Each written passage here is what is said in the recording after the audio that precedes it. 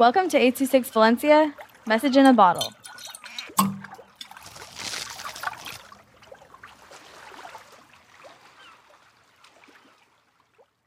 "11 years is how long I waited" by Daisy with 826 Valencia. My mom said to my dad, "I need to go to the hospital." I was looking out the windows when my dad took my mom.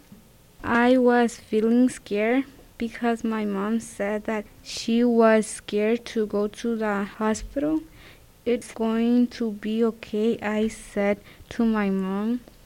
I was eating lunch the next day when my dad called and told me that my sister was born.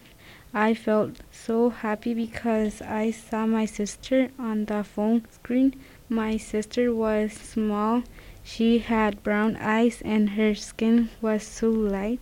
After 2 days, my mom and my sister came back to the house. Then I saw my sister, then I carried her. She was so soft and her hands were so small. I felt so good to carry her.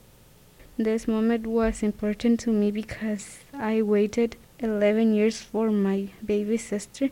Now I can play with her. 826 Valencia is a non-profit organization dedicated to supporting under-researched students with their writing skills and to helping teachers inspire their students to write.